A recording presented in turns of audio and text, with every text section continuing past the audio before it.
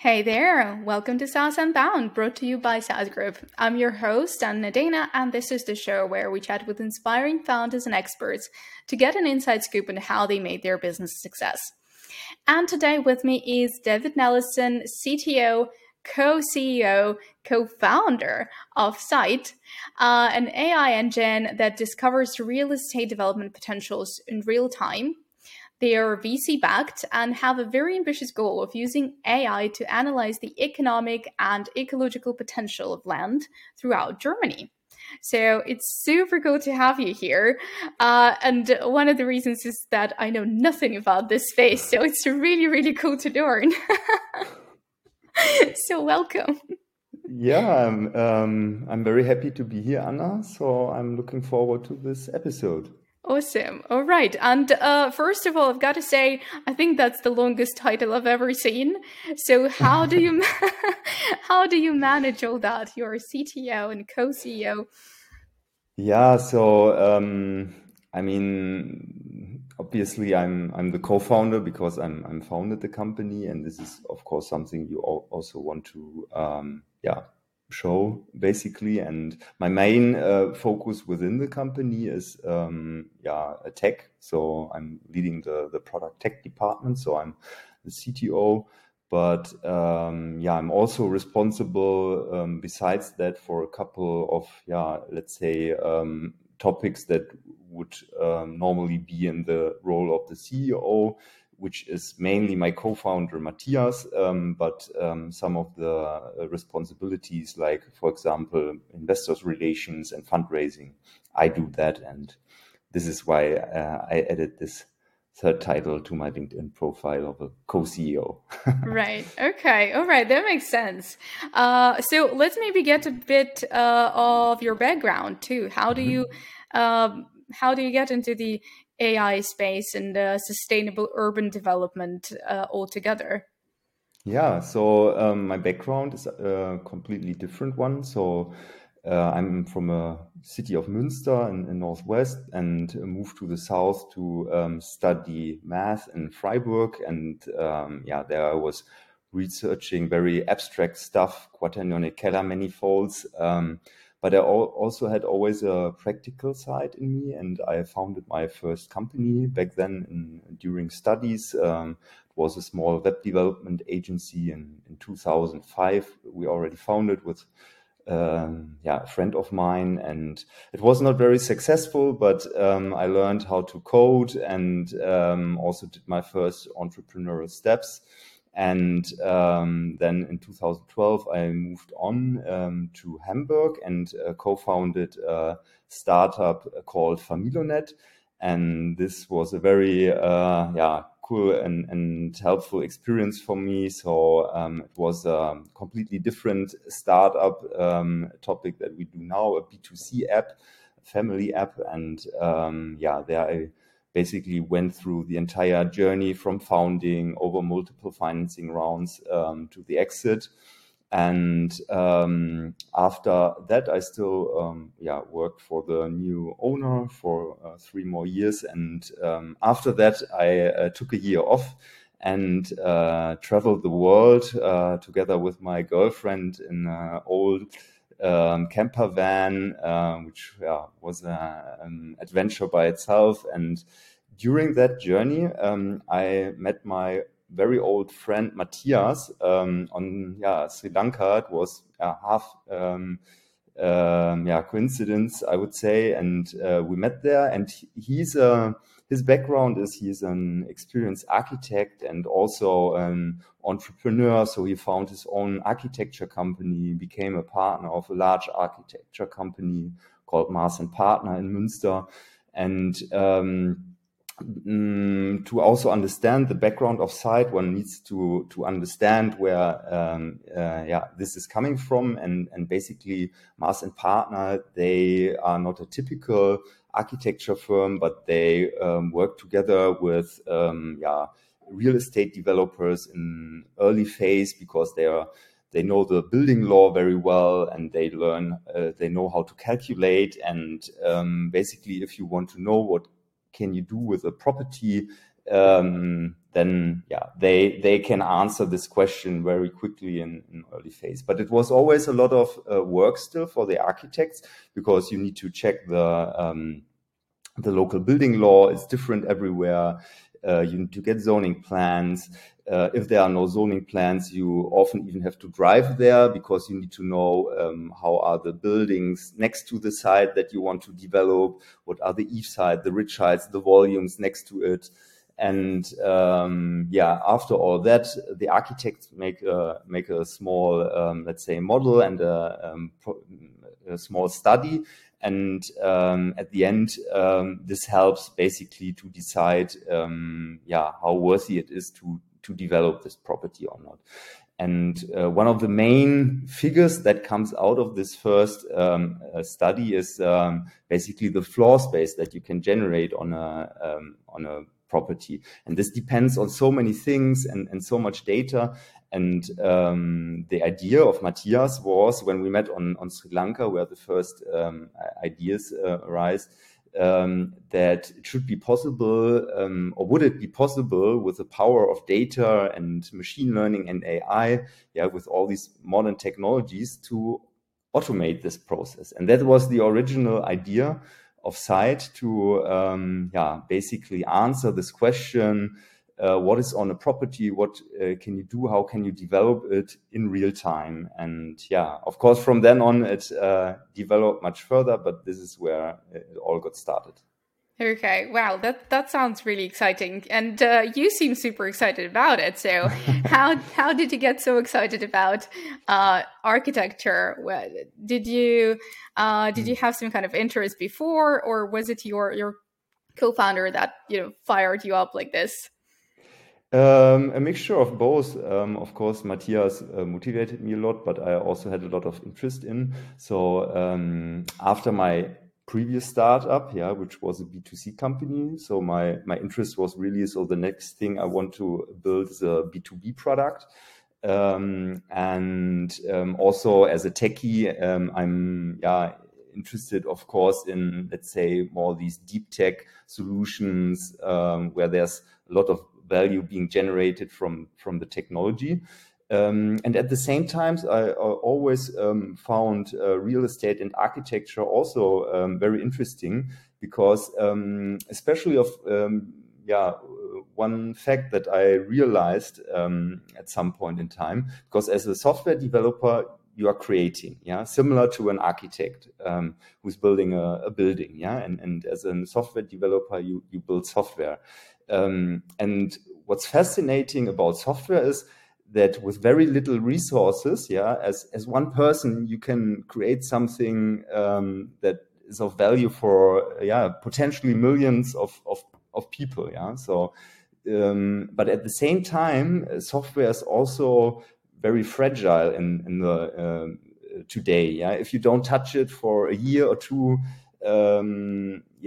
maybe you get kicked out of the App Store, or there are some security issues, and you always need to keep it up to date, and also keep it up to date with the demands of the customers. And this is different when in architecture and buildings. So it's also the creative process of building that requires much more resources. But if you have this building built, then it stays for maybe 100 years or even longer. And this is what I find very appealing of that. All right. Well, it's very interesting. I just yesterday thought about a comparison that, when you build something, a lot of founders think about a company as a building. They build it and then, it just lives. But then there are so many challenges to it. But then I kind of started getting deeper into this analogy, and I thought, but then you have leaky pipes, and then you have like windows creaked, and so it's definitely like a building. That's true. That's a good comparison, definitely. Yeah. Okay. So, but like you said, you went a lot deeper, right? And now it's sustainable development, climate sensitive planning. When I first read climate sensitive planning, I thought, okay, what could that be? For me, like, climate sensitive planning is the fact that I decide that next country we're moving in should have a milder climate. So what's what's in it for you? Yeah, so to answer this, also I have to explain a little bit how the industry is currently changing. Please. So of course the demand or the change in society towards more sustainability, it's everywhere, and also now coming to the real estate and construction industry, and it was not sustainable at all for the entire past, basically. So so it's always been working with these materials like concrete. I think only concrete uses 7% of the energy consumption of the world, to build concrete, so just building a building is not really sustainable in terms of the materials, but then also the regulations and also the subsidies in Germany, they were made in a way that old buildings were always demolished and then new buildings were built. Yeah, so you got basically for new buildings, you got a lot of subsidies, and it was intended that if there's a building that's maybe even okay, that it's demolished and then a new building is created. And this is one aspect that has recently changed. Yeah, so the subsidies and the regulations, they have changed. But there are also a lot of other aspects in terms of sustainability in building. So of course, how much energy consumption the building has, that depends on the materials you use, the isolation, the sources of energy. So do you have maybe geothermy, or do you still use gas? These kind of things. And another important aspect is also the seal surface. So basically, the land is not endless. Yeah, so we have limited. It's a limited resource, the land, and we also have to keep this in mind, that we don't seal more and more of the land. At some point, there won't be anything left, and at the same time, it's also negative for the cities, because soil sealing heats up the cities and water cannot drain and so on. So there are a lot of aspects that you have to take into account here when it comes to sustainability and building. And with Insight, we're trying to give this holistic view on the property. So first, what's on, how old is the building, what's the volume of the building, what's the energy consumption. But then also, if you want to build something, either something new, or you want to maybe extend the building with a new building, you want to renovate the old one, and so on. So what are maybe the energy potentials that you have on the building and on the property, for example, for geothermy.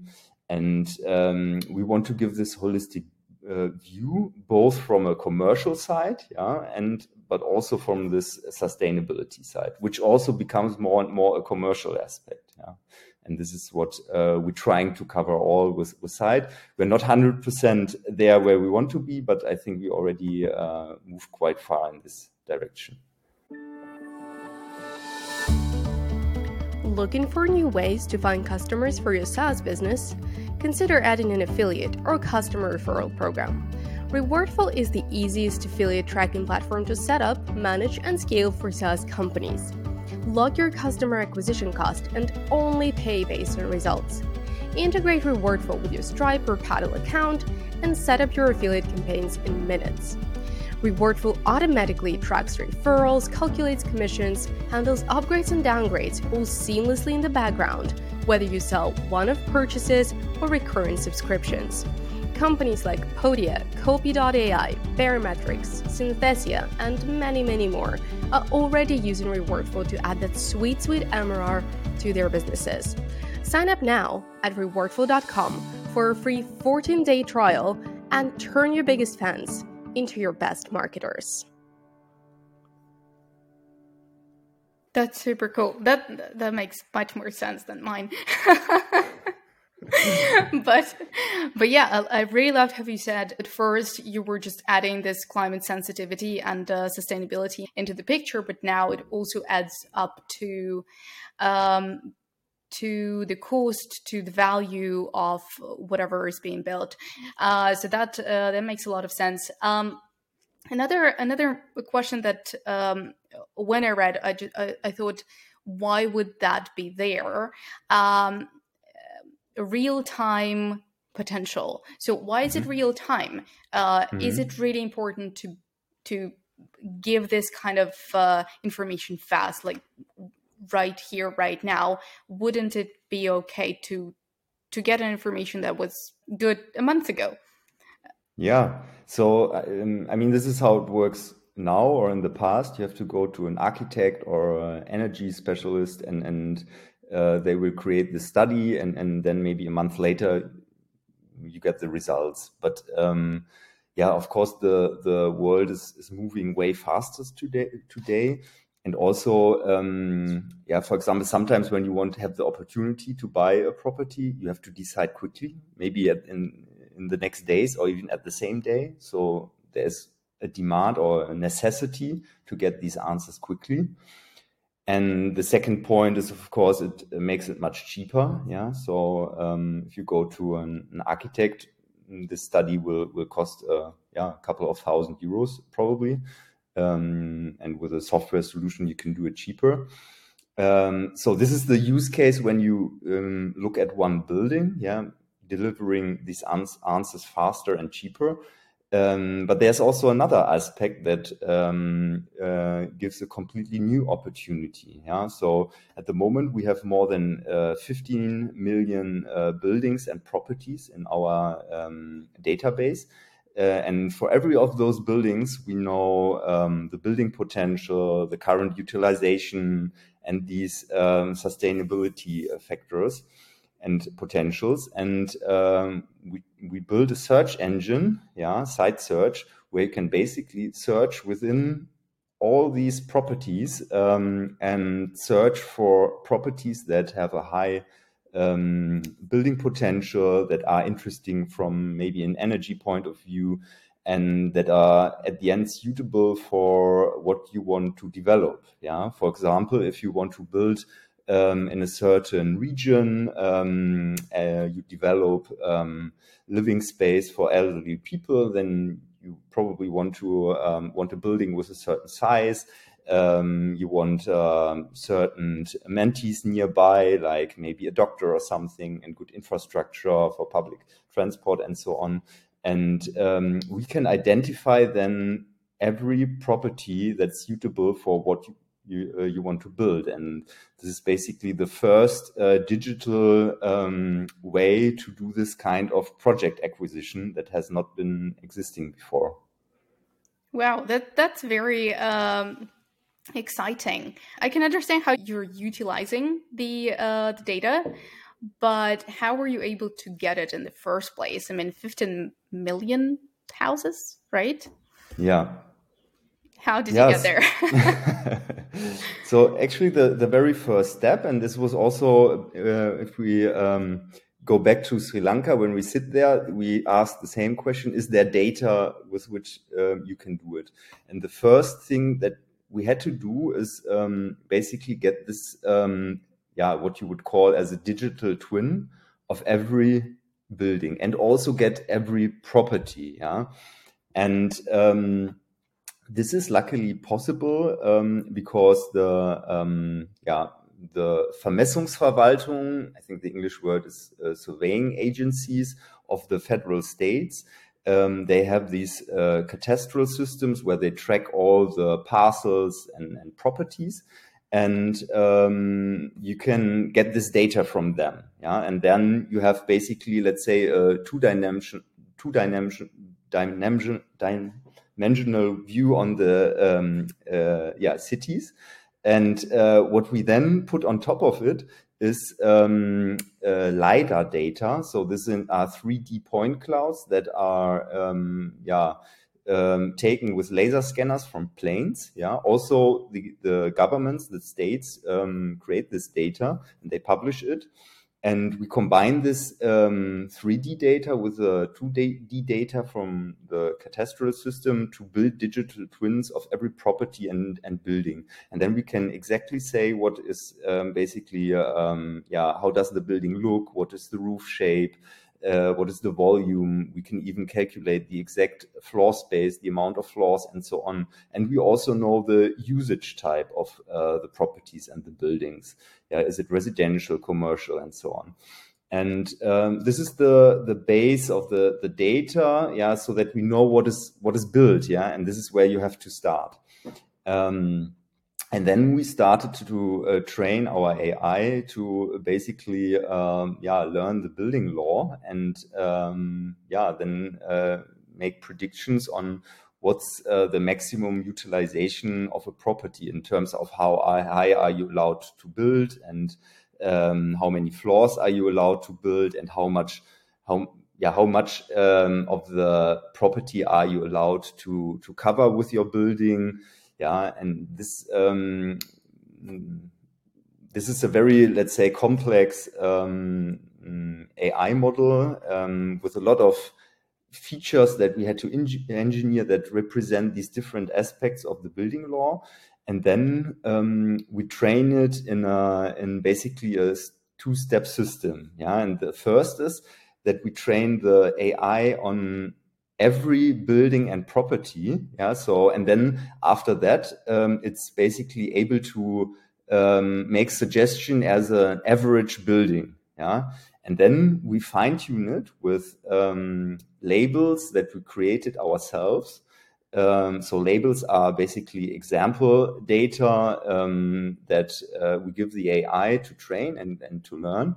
And these labels are created by our architects to basically represent how we want the AI to make the predictions. Yeah, so this will be, of course, more highly utilized buildings because you don't want to build the average. You rather want, if you now want to build something, it's usually you want to highly utilize the property. And also, of course, other aspects are taken into account. And we generated more today around 10,000 of those labels, our experts, our own, and this is then the actual fine tuning of the AI model. These are the main data sources, and a third data source that I didn't mention yet is satellite data and aerial images that we use to also detect aspects of the building and the property. Yeah, so how old is the building? Which areas are sealed? These kinds of things. Okay, it starts to really shape up in my head. And I had a really fun conversation with another founder where I said, I asked him if it will be possible to maybe someday substitute customer support with AI. And he said it's easier to substitute lawyers with AI. And see here, yours could pass the bar probably. So it's not, I wouldn't say it's a subsidy because at the end only the Bauamt can give you legal assurance that you can really build that, but also an architect cannot give you this legal insurance. So what we're trying to aim is really to in this very first phase for project developer, for real estate agent, but also for architects to do quick evaluations, to compare different sites, to compare how would it look like if I renovate this property and maybe extend it with 2 floors instead of building something new, to compare these different variants. And this is more our goal instead of replacing then, let's say, an architect or a lawyer. All right. So you were just taking away this first layer of work, which is just a bunch of paperwork. Right? Yeah, and I would also say that we enable our users, to do something that wouldn't have been possible before. These quick comparison of different variants, the search for the suitable site, for example. So this was very much manual work in the past. So right. Okay, well, like they say, the best business ideas are not the completely new ones, but something that was already there, but you could just simplify it and make it so beautiful. So, perfect. I want to go into the operational side of it and the leadership and the team and the fundraising. So let's start with fundraising, right? I read that you raised 2.6 million, right? A couple of years ago. In our seed round last year, we raised 2.6 million, and we had another angel round before, which were 600,000. So Right. Why did you decide to go that way? Like, you, the tech, and your partner knows the architecture. Why don't you try to utilize that and the fact that you have already some experience building businesses? Why go to VCs?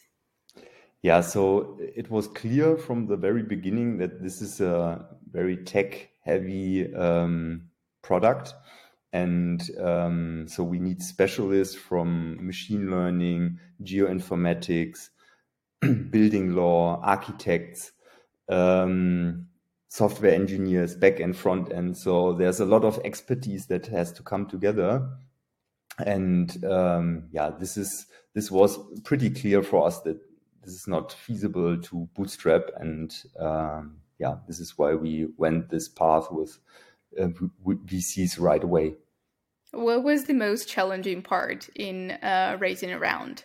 First or second? Which one was better, easier? So the first one we still did before, let's say, the financial situation changed.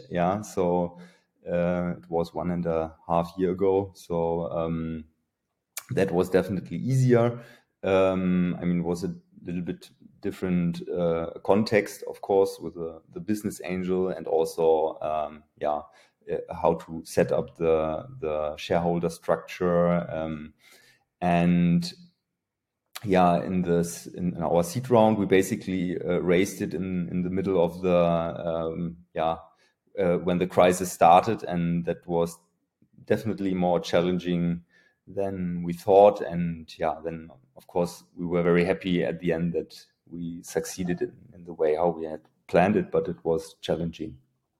Okay, so how did you approach them? How did you show that there is a market? Everyone says start selling before you have a product. Did you do that? And if yes, then in what way? Yeah, so we started quite early to sell something, so which was, let's say, data and software enabled service.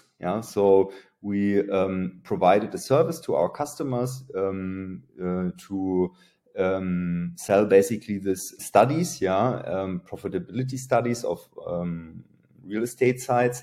And we were able to already deliver it within 24 hours based on this data platform that we built up, based on the first models that we created, but it was still a manual service where our expert checked it. And this is with what we started. And I think this was also a good idea to build up early these relationships to the customers and also to some prominent brands, and that definitely helped then also in the fundraising process. Right. So about the fundraising, just a bit more. Did you go to people that had some kind of experience in that space, or you just wanted to basically try everybody, whoever's interested? Sorry, I think I didn't get the Right. question. Can you so repeat the it? VCs that you went to, did you try and find somebody that has experience in this sustainable urban design and the problem that you're solving, right? Real estate, or something in this space? or you just reached out to all the VCs in Germany Mhm. or worldwide? Yeah, so clearly not to all of them. I think that never makes sense. So of course we had a profile. Either we focused mainly on either prop tech investors. So there are some funds that specialize on that, and deep tech investors, and also let's say the more general ones. Yeah, and I would say we had already in the angel round. The cap table was built up with, let's say, expertise from the area what we do, and we also got two more experts as business angel than in the seed round. But the other ones were then more, let's say, tech investors like the High Tech Gründerfonds, for example, that usually invest in deep tech topics. Okay. All right.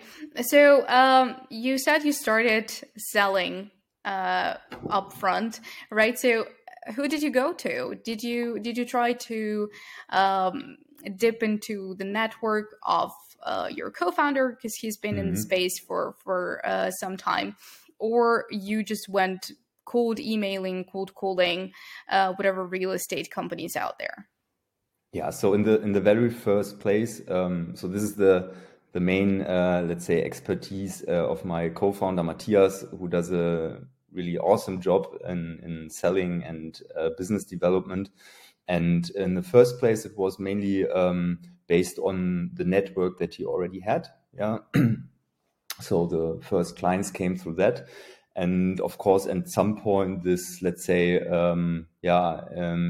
changed a little bit. And also, let's say, with the seed funding round, we built up a sales team, and also got someone for marketing. And they are doing also an amazing job now. And of course, this has, let's say, much more professionalized and exceeds the original network that we, or especially Matthias, had. And this is how it developed then. Yeah. So, as far as I understand, the round that you raised went mostly into hiring, right?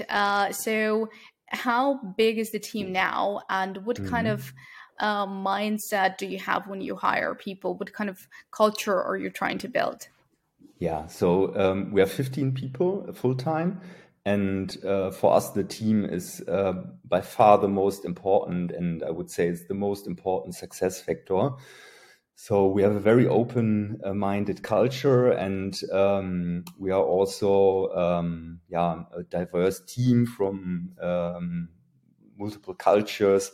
We even migrated two people to Germany from abroad that wanted to come over here, and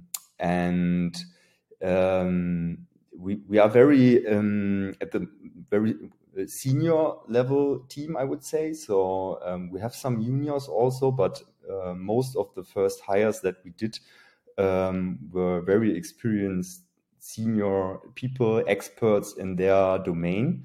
And this is also, I think, something that's kind of unique for a startup, especially in this early That's phase. But true. in my opinion, very, very crucial, because these people then train also the next people that come in, and they build the foundation. And so my personal goal is to always hire people that are better than me and my co-founder. And I think we have succeeded with that, and I'm very proud of that. That's awesome. Like you said, it's very unique. I will bring a bit of my personal experience from a tech startup, and there we also had a dilemma. So, what is better for a tech startup to bring just amazing minds, senior people that know what they're doing, know how to leverage this new uh, software, or just bring as many young, hungry ambassadors as possible, to just start building. So, but I guess it's a very different story because you're building something that's a bit more deep tech. Yeah, absolutely. I mean, ideally, you need both. Yeah, experienced people, but hungry and motivated as a young crowd. So, yeah, in our case, we lean, let's say, a little bit more towards the senior type of people. Right. But So, of course, can you share the tips? Like, a lot of founders are afraid of hiring someone who's senior because they've got the experience. You cannot underpay them, right? Unless you have this revolutionary, world-changing idea that they're so motivated to work on it, they are ready to forego this. You cannot really, boss them around. It's maybe a bit more difficult to teach them. So how do you integrate them into the team, or how do you build the team around? What's your approach? Yeah, so I think the very first people are the hardest part that you have to convince. But if you go this path that with the senior people, very experienced guys, experts, and also we have really renowned researchers in their field. So if you have the first of those in the company, this is also something that attracts then others. Then they say, oh, wow, this guy, he's working for site. That must be something. And yeah, of course, at the same time, you must be very convincing about your vision, and also I think we can prove, or let's say at least it sounds reasonable that Matthias and I, with these two different competences that we combine, and also our track record, that we will be able to do and succeed what we want to do, that we have the capabilities. And yeah, but at the end, it's a very hard job, and consumes a lot of time of the founders, I would say. But it's one of the most important, if not the most important, job of the founders to get a good team. Right. Okay. Thank you. So, a few more questions. And first, of course, about AI. I mean, now everyone wants to slap AI somewhere. Where would it go? It's a buzzword. What do you think about this? What do you think about the democratization of AI? What does it do for you? Like, maybe you've got a story when a VC wasn't very interested at first, but then when you said AI, their eyes started sparkling, or something like that. So, what's your view on democratization of AI and what it could potentially mean for the businesses? So regarding your questions with the investors, we had raised a round right before ChatGPT was released. So the hype just started a little bit later. Maybe it's helpful in the next round. I don't know. Right. So yeah, it's definitely not only a hype. It's a revolution, I would say, and the opportunities are manifold. And I think it's a very good trend that especially through ChatGPT, this topic of AI or AI has been becoming accessible by everyone. Yeah, and it's absolutely amazing what we can do already today. How it makes work and processes easier already, and it's just the beginning. So I think it's I'm absolutely amazed by this new development, and I think it will have a big impact for sure. Oh, right. I think for a lot of people, ChatGPT is AI, and I just started noticing how after this whole hysteria, a lot of other startups that use AI and used it for a while before ChatGPT just started popping up and started being a lot more visible, right? And you kind of just wake up and realize, oh, so it's not just ChatGPT. People are actually building incredible stuff with it. So, Yeah. yeah, I completely agree with you. Okay, and another question is, maybe it's a bit too early, but let's try and reflect a bit on your journey that you've already had. It's something that I always ask. What's so far the biggest win and the biggest failure for site? What's the biggest win in the journey building up site, you Yeah. mean? Yeah, so I'm definitely most proud of the team that we've built up. So with that team, we can basically rock anything. I'm also very proud of the customers that we have won. So we have some, let's say, really the most well-known players in the real estate market, like England Völkers. We have the banks like Sparkassen and Volksbanken. We have a lot of brands that I may not name, but which are very big and well known. So this is definitely something we are very proud of. And for me, of course, as a techie, one of the biggest moment was in December last year when we released our AI directly to our customers. Yeah, so until that point, we were still checking the results ourselves, but then we basically made it customer facing, and that was, of course, a wow moment for us and For them too. For them too, yeah. Absolutely. So yeah, it has been a fun journey. A lot of learnings also for me personally. Haven't been done B2B. It's different, of course, than B2C. I could reuse a lot of my skills that I learned before, but also learning a lot of new stuff now. So yeah, it's So what's very nice. maybe not the failure? I think it's a bit too early, but a challenge, something that you couldn't maybe estimate at first to be so difficult. Yeah. So when we founded Site, it was before the financial situation changed, and also let's say right before the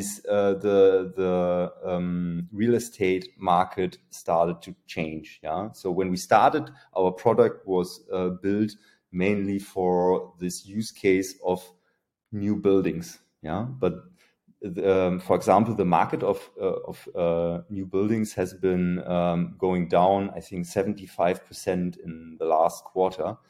And also coming up all these new topics regarding sustainability and the rising interest rates that impacted the market heavily made us to I wouldn't call it pivot, but we had to adapt a lot to these new market requirements and changes, and also the market itself. A lot of companies in the first place when this happened were dealing and focusing on themselves because they were facing challenges, and now we can experience that it changed a little bit. They are looking for again more for solutions like Side. They realize that they have to do something, but I would say this drastical change in the economic situation, and especially in the building and real estate industry, that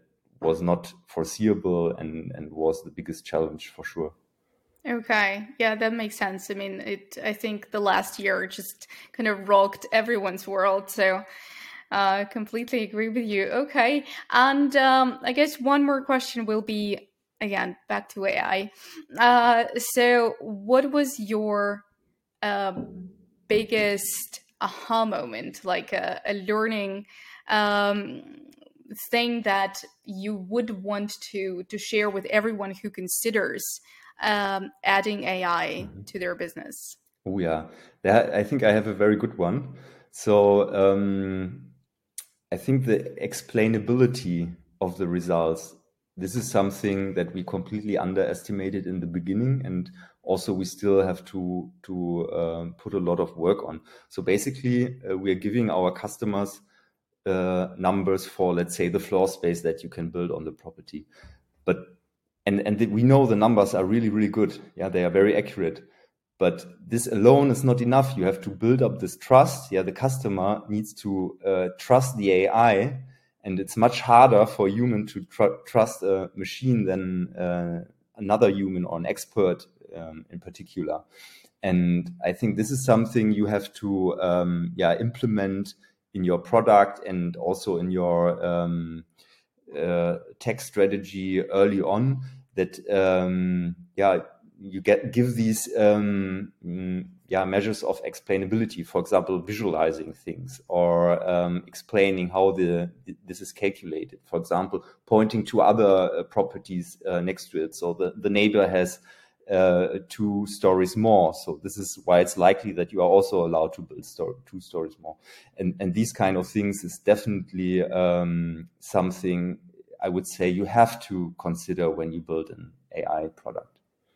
Right. Okay. So again, this is not the first one. Actually, I had another founder who's also working with AI, and exactly what they said. Like, you have such a low trust and such a low understanding of what's inside, what it took to give you that answer, right, to create all the data for you. So if it's a person and they make a mistake, you just tell them, well, can you clear that up, and then do some more. But when it's AI, you just say, oh, we're not going to use it anymore because it's bad. So I guess you're right. You have to definitely build the trust and just make people used to the fact that now it's a machine and it's okay. Yeah, absolutely. Yeah, especially, I mean, this is can be very challenging because these machine learning algorithms, these deep learning algorithms, they work. Yeah, we can see that, and you can research it and prove it, but you cannot prove that the algorithms work in a classical mathematical way. Yeah, and it's kind of still a little bit of a black box often. Yeah, there are techniques how to also implement then explainability into the models, but it's often just a black box in the first place, and so it's a challenge, but it's super crucial, I would say. Right. Okay. Well, David, it was absolutely amazing to learn about what you do at Site, and this whole new area for me, to be honest. Super excited to see what you're going to do next and how it's going to change real estate in Germany and maybe the world too. Yeah, thanks a lot for having us here. And yeah, if this caught interest someone, our domain is site.ms. Site with a Y, and so thanks a lot, Anna, and thank see you soon. It was a pleasure. Bye. Bye. That was yet another awesome conversation on SaaS Unbound. We're always looking for new guests to share their experiences. We mostly talk with bootstrapped SaaS founders, and if you're one, reach out to me directly at anna@saas.group or find me on LinkedIn. If you're not bootstrapped or even not SaaS but have a great story to tell, we want to hear from you too. And obviously, SaaS Unbound wouldn't be possible without the SaaS Group, a founder-friendly private equity company that buys awesome businesses that people love to take them to even greater success. If you're thinking about selling your company or just exploring your options, feel free to visit saas.group, fill in the form, and expect a response in under 24 hours.